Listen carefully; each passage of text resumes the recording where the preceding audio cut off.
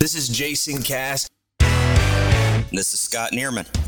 We are MP Local, where we want you to know that you are not alone. I tell you what, Scott, this business is not easy. It has its own unique challenges. This is not about bottom line only. This is not about profit only. We're about mission and changing communities in the nonprofit world. And that is why we started this podcast called MP Local.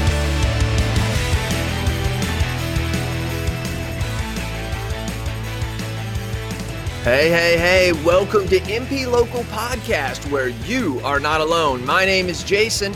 And this is Scott. And we are here for you. Scott, I am happy to be back. How are you, dude? Great. Good to see you again. I think this is episode 5, 6, 4. I don't know. Counting? Who's counting? That's right. Because, dude, I got to tell you, we have now started to get some feedback. And when we start getting feedback, people will reference parts of the show. And so that makes me, I'm not a big podcast listener, all just truth be known. But I go back to those certain ones when I hear and we get emails or executives saying, I didn't know this, or, hey, you guys need to expound on this. And so I really enjoyed this little short podcast we're doing. Don't you? How about you, Scott? Oh, yeah. I think it's just the right amount of time, and these busy local listeners can tune in as they eat a sandwich at the lunch hour. That's my analogy. I think, as they're making their commute to work, I think we're doing something that's helpful, and hopefully that feedback is going to verify that for us as we listen to our followers. That's right. And we want you to know that you're not alone. And let's get right into that, because what we do is we talk about things that maybe need to be improved, maybe need to be removed, but also the things that are hard. And today we're going to talk about engaging your board. And at the end of the day, they're the ones that are kind of in charge, and they are the ones that we need to understand the vision, and we also need them to lead. Scott, How do they engage the board? Give us the lowdown. Why is this important in the foundation that you run? Well, absolutely. The board is legally responsible. In fact, they have some legal duties that we can talk about in the next episode, and maybe get some board members to tune in, or our listeners can bring their board chair. But good call. It's really on the staff to engage the board, right? These are volunteers, unlike the corporate setting where they're paid board members and otherwise incentivized to show up in most cases as a business owner or stockholder. But that's not what it is in the nonprofit world, right? These are volunteers. Mm-hmm. And so you need to follow a lot of the volunteer management principles that you would do for any volunteer, even though that nonprofit executive director feels like, this is my boss, right? The board hired me and the board can fire me. But in reality, it's still on that director to be sure the board has the information they need, the structure they need, and meaning behind what they're doing to do their jobs.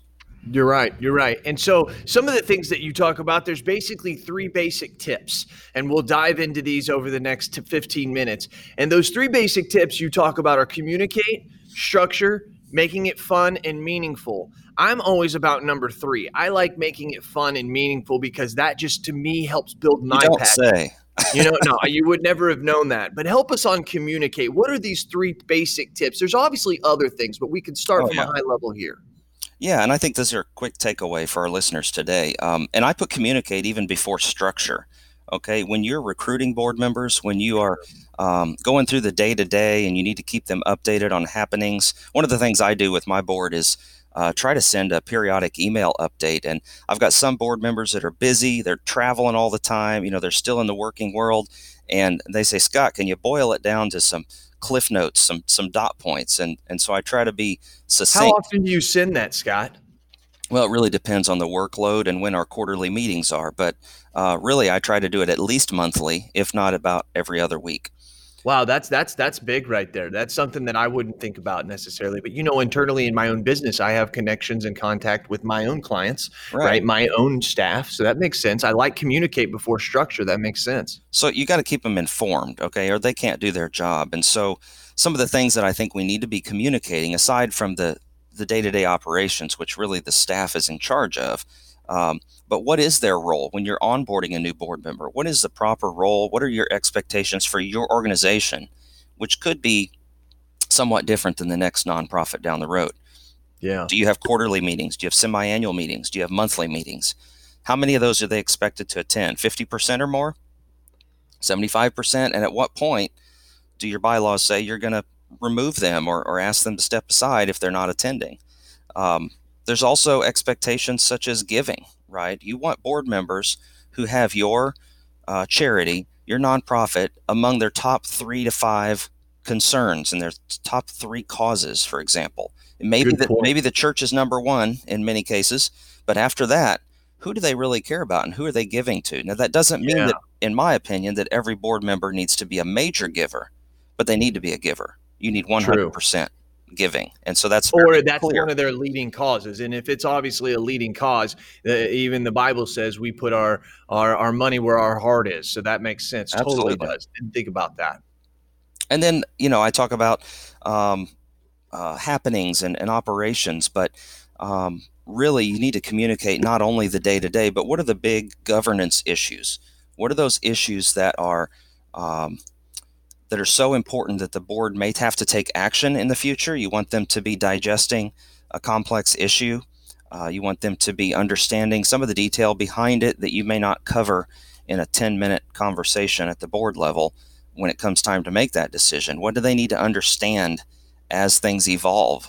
We can't always, as staff, predict where a situation is going to conclude or how it's going to end up. And so keeping them informed during the happenings in real time, I think it's like these are donors, right? Right. It's how you would engage a donor for fundraising as well. In some senses, they're voluntarily giving of time or money, and you want to touch them. We talk in terms in fundraising and donor touches. How many times are you going to touch them in the course of the year? 16 times might be, 14 times too many or 12 times too many. But depending upon how close they are to your organization, you need to do something at least 2 to 3, 4 times a year. And with your major contributors and board members who are closer, they're in that inner circle, right, of that constituency or that bullseye we talked about previously. They're closest to your organization. You're going to keep in touch with them a lot more. Well, and also your donors being around the board members, you just feel as if like, hey, this is a board member. It comes with prestige. One of the things also I don't want to back up, but I just want to add to what you said with roles, because you really got my brain thinking here, is that a lot of times nonprofits that I've been part of and others, they will look for people that are big in the community, right? Somebody who has a lot of pull or influence. Someone who's a big donor, right? But I'm also why you made me think there, Scott, is that what's more important is finding somebody that besides the church, this is their second cause. This is what they do. This is their passion. Right. This is where they put their money. They could be a nobody. They could be a no name. And that person has so much more value than that head banker or in town or doctor or whatever you may want to put on, right? Well, you bring a couple of good points to mind, and one of those, it goes for board members and major contributors. You and I are both from a small community, relatively rural, farmland, all around, and oftentimes in a small community, you can count on one hand the folks who are really financing so many good things in that community, whether it's through a community foundation or whether it's through your large institutions, hospitals, colleges, large community churches and those who are engaged in the community. And so they are strapped for time. Now, I like to say busy people get more done, and those may be exactly the folks you want on your board. But if it's a big corporation, largest entity in town, for example, they may need to delegate. The CEO may not have time to serve on one more board, but you may get a real gem in their CFO. You may get a real prize in that community relations representative that has the time to be more involved. Yeah. So whether they're representing that level of influence or the resources that they represent, or whether they are, caring about your organization, I believe you need a mix of all of that. Those who are more passionate, they're not necessarily there for business reasons, are going to inspire the others. And those who are there for business reasons, they maybe even have a vested interest in ensuring your success. That's right. And so, and here's the thing that I want to end with that before we go over to structure is you talk about small rural communities and you talk specifically about where we're from. I like to call it America's kitchen, That's what we call it here in the Midwest. A lot of people on the coasters, some of you guys listed on the East Coast or West Coast, you say that this is flyover country. I like to call it America's kitchen. That's what we like to call it. So tell us about That's right. structure. And communication before we go on is important because I heard someone say one time, which I think is pretty smart, that 95% of all the world's problems are because of lack of or miscommunication. So it's not ironic that you started with that being number one. Number two on to structure, brother. So structure, is that, it's just what it says there. We talk about the ways a nonprofit is structured, and the board governs that structure, right? Aside from the IRS code, the board sets their own bylaws. Yeah. The board sets policy, and those things provide, I don't know, I think of it as bumper bowling. I used to be decent at bowling, Jason, but there was a time, and my kids still need that bumper lane from time to time. That's how you were And good, so Scott. If you want to be good again, play with the kids in the bumper lane. Now, you got to figure this out. Come on, Scott. Yeah, but hey, so real quick though on these bylaws, is it normal that boards and organizations change their bylaws regularly? Well, it's important that they're reviewed regularly, Okay. every year or every other year. That doesn't mean that there's a change needed. Okay. Usually, you will need to send those changes to the state, and so you probably don't want to be updating those every year. But they do need to be reviewed, and this is something when we talk about starting a nonprofit. Gosh, they're starting every day in this country. That a good attorney should be able to help with what passes state scrutiny, and also did the board the founding board members actually think about how they want this thing to evolve? Because you don't want to go back to the state all the time, be changing these things. That's right. And some other best practices, and something I've always wondered as I write a lot of directors and officers and EPLI, the question always gets asked is how many board members are there and how are their terms? Are they staggered? Are they congruent with each other? How are they brought on? Are they appointed? Are they voted on? And I've Right. always wondered, give us some best practices, Scott, for maybe one's not better than the other, but what do you see out there? Well, there's definitely two schools of thought, I would say, with regard to, for example, board rotation or term limits. I'm familiar with different models, and one of them is the board members simply renew every year. There's no staggering. You've got a strong board. You've got all the right people on that board. They represent your area. They represent the constituents you serve, and you'd like to keep them around as long as possible. Now, I believe, even good folks like that who this is their number one or number two cause, they're giving, maybe even at a major level. I believe they might deserve a break from time to time. We don't want to take advantage of our closest friends. And so you want your nonprofit to be strong enough to always have that pipeline, that nominating committee pipeline of names and leaders and supporters that can serve for a term or two and give some of these folks a break. Now, you don't want to lose them. You may create something in your bylaws, such as an advisory committee that or an emeritus for longstanding retired board members that may help them with less of a time commitment. I had a board member not all that long ago that didn't want to drive at night, and we had evening meetings. And so when it was winter, those meetings, you'd be driving back in the dark, and as eyesight changed and things like that, they didn't want to do that anymore. And so that's certainly understandable. And we had another title, and I still, in normal times without coronavirus, I would see that gentleman on a weekly basis at Rotary Club. So there's a lot of schools of thought. The other one is really promoted by organizations such as BoardSource, the premier board governance research entity that I go to a lot. They have a website called boardeffect.com. Okay.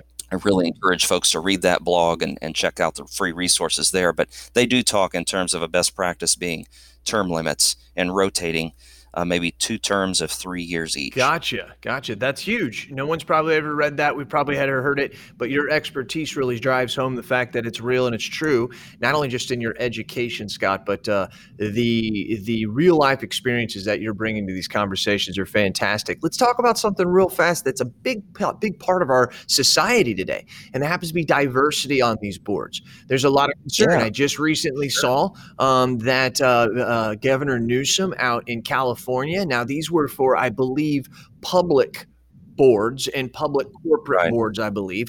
But this is just only the beginning to say that you had to have so many minorities. They passed a law a couple years ago that said that they had to have at least one woman on there. Please, all you listeners, please don't hold me exactly to this, but I'm pretty close. And now they're saying you have to have at least 2 or 3 minorities, I believe, on that board. So this is something that maybe starts at a high level, but is going to trickle down. And maybe somebody's listening to this in 2023 or 2025, and it's an issue now. Well, how are you guys dealing with that right now? It's actually an active topic where I'm at now. We're working on that. I think every nonprofit probably has some work to do in that area. Depends on your geography, depends on the constituents you serve. I would say if what you say in California is only requiring one woman, I think they're falling short in that area. And I could probably be wrong with that, but yes. We're roughly 50-50 men and women. And so I have a female board chair currently, and I know that we want to increase the number of women and the number of minorities on our board currently. And so these are things we talk about, and I've been talking about for as long as I've been there, but it's time to stop talking and do. In the nonprofits I see, there's 2 courses of action. It's hiding it and acting like it's not affecting us and no one cares about it, or it's proactively attacking it. That's that reactive proactive.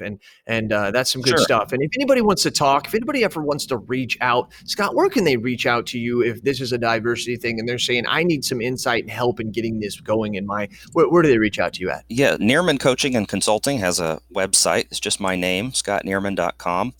Reach out to me there or email neermancoaching@gmail.com. Okay. And so that's really important. And I want you guys to remember that. Use him as a resource. Go ahead. One more thing. I would just say it's also important to think about other forms of diversity on your boards. I think a lot of times when folks start a nonprofit, they get their friends and family on there. And you need to think about diversity of skill set. I work for an organization now that serves 10 counties or more. I like to joke that as I got around and learned the organization my first year on the job, I put a new set of tires on my car the year after that. And, so there was a lot of miles, a lot of time on the road. And this area is larger than a congressional district where we are. And so it's important that you think in terms of geographic representation. You think in terms of having an attorney, a CPA, and others who can, a financial advisor, folks who, insurance, like your industry, so that we have that skill set and you've got your resident expert right there in your meetings, understanding the operations and the issues at hand. You know what, Scott? We're going to go ahead and make this into a 2-part series because we want to keep it at the 20 minutes right around there. So I do appreciate you going with this. So all you listeners out there, we believe that you're a local listener, and we hope that one day we can call you a loyal local listener. So what we're going to do is we've talked about the 3 tips, and there was communicate, structure, making it fun and meaningful. Making it fun and meaningful is the same thing, but it's actually pretty thick. So we're going to stop right here and we're going to bring it back. So if you still have a long time for your lunch hour, you can hit play on the next one and continue right in. But for some of you that have that short time, that was our little nugget that we tried to deliver to you. Scott, you want to say anything to wrap it up? I just want to encourage the directors out there and our local listeners that engaging your board doesn't have to be scary. This is important. It's very important, probably one of the most important things you do. I'd advocate to those boards that every executive director needs an administrative assistant that understands board and donor relations. This is a lot to keep up with. You may have 5-member board, a 9-member board, a 25-member board, and every relationship is important. So especially if you have all those different skill sets, you need to understand the resources that your members bring to the table. So take time for this. It's very important to meet with your board members one-on-one at least once a year. Keep those committees informed, keep the meeting schedules as one of your most important things. It gives you that timeline and accountability to get things done. You got to report it at the next meeting. I use that a lot, Jason. You got a deadline coming up. You're going to get it done. Something you had to get bids for, or a donor you needed to talk to, you need to get it done and go back and report that as applicable. That's why we do what we do, because we do it for you. This has been Jason Cass and Scott Neerman. And we just want you to know and always forget that you are not alone and we are here for you. This has been Jason Cass and that's Scott Neerman. We're MP Local and we are out.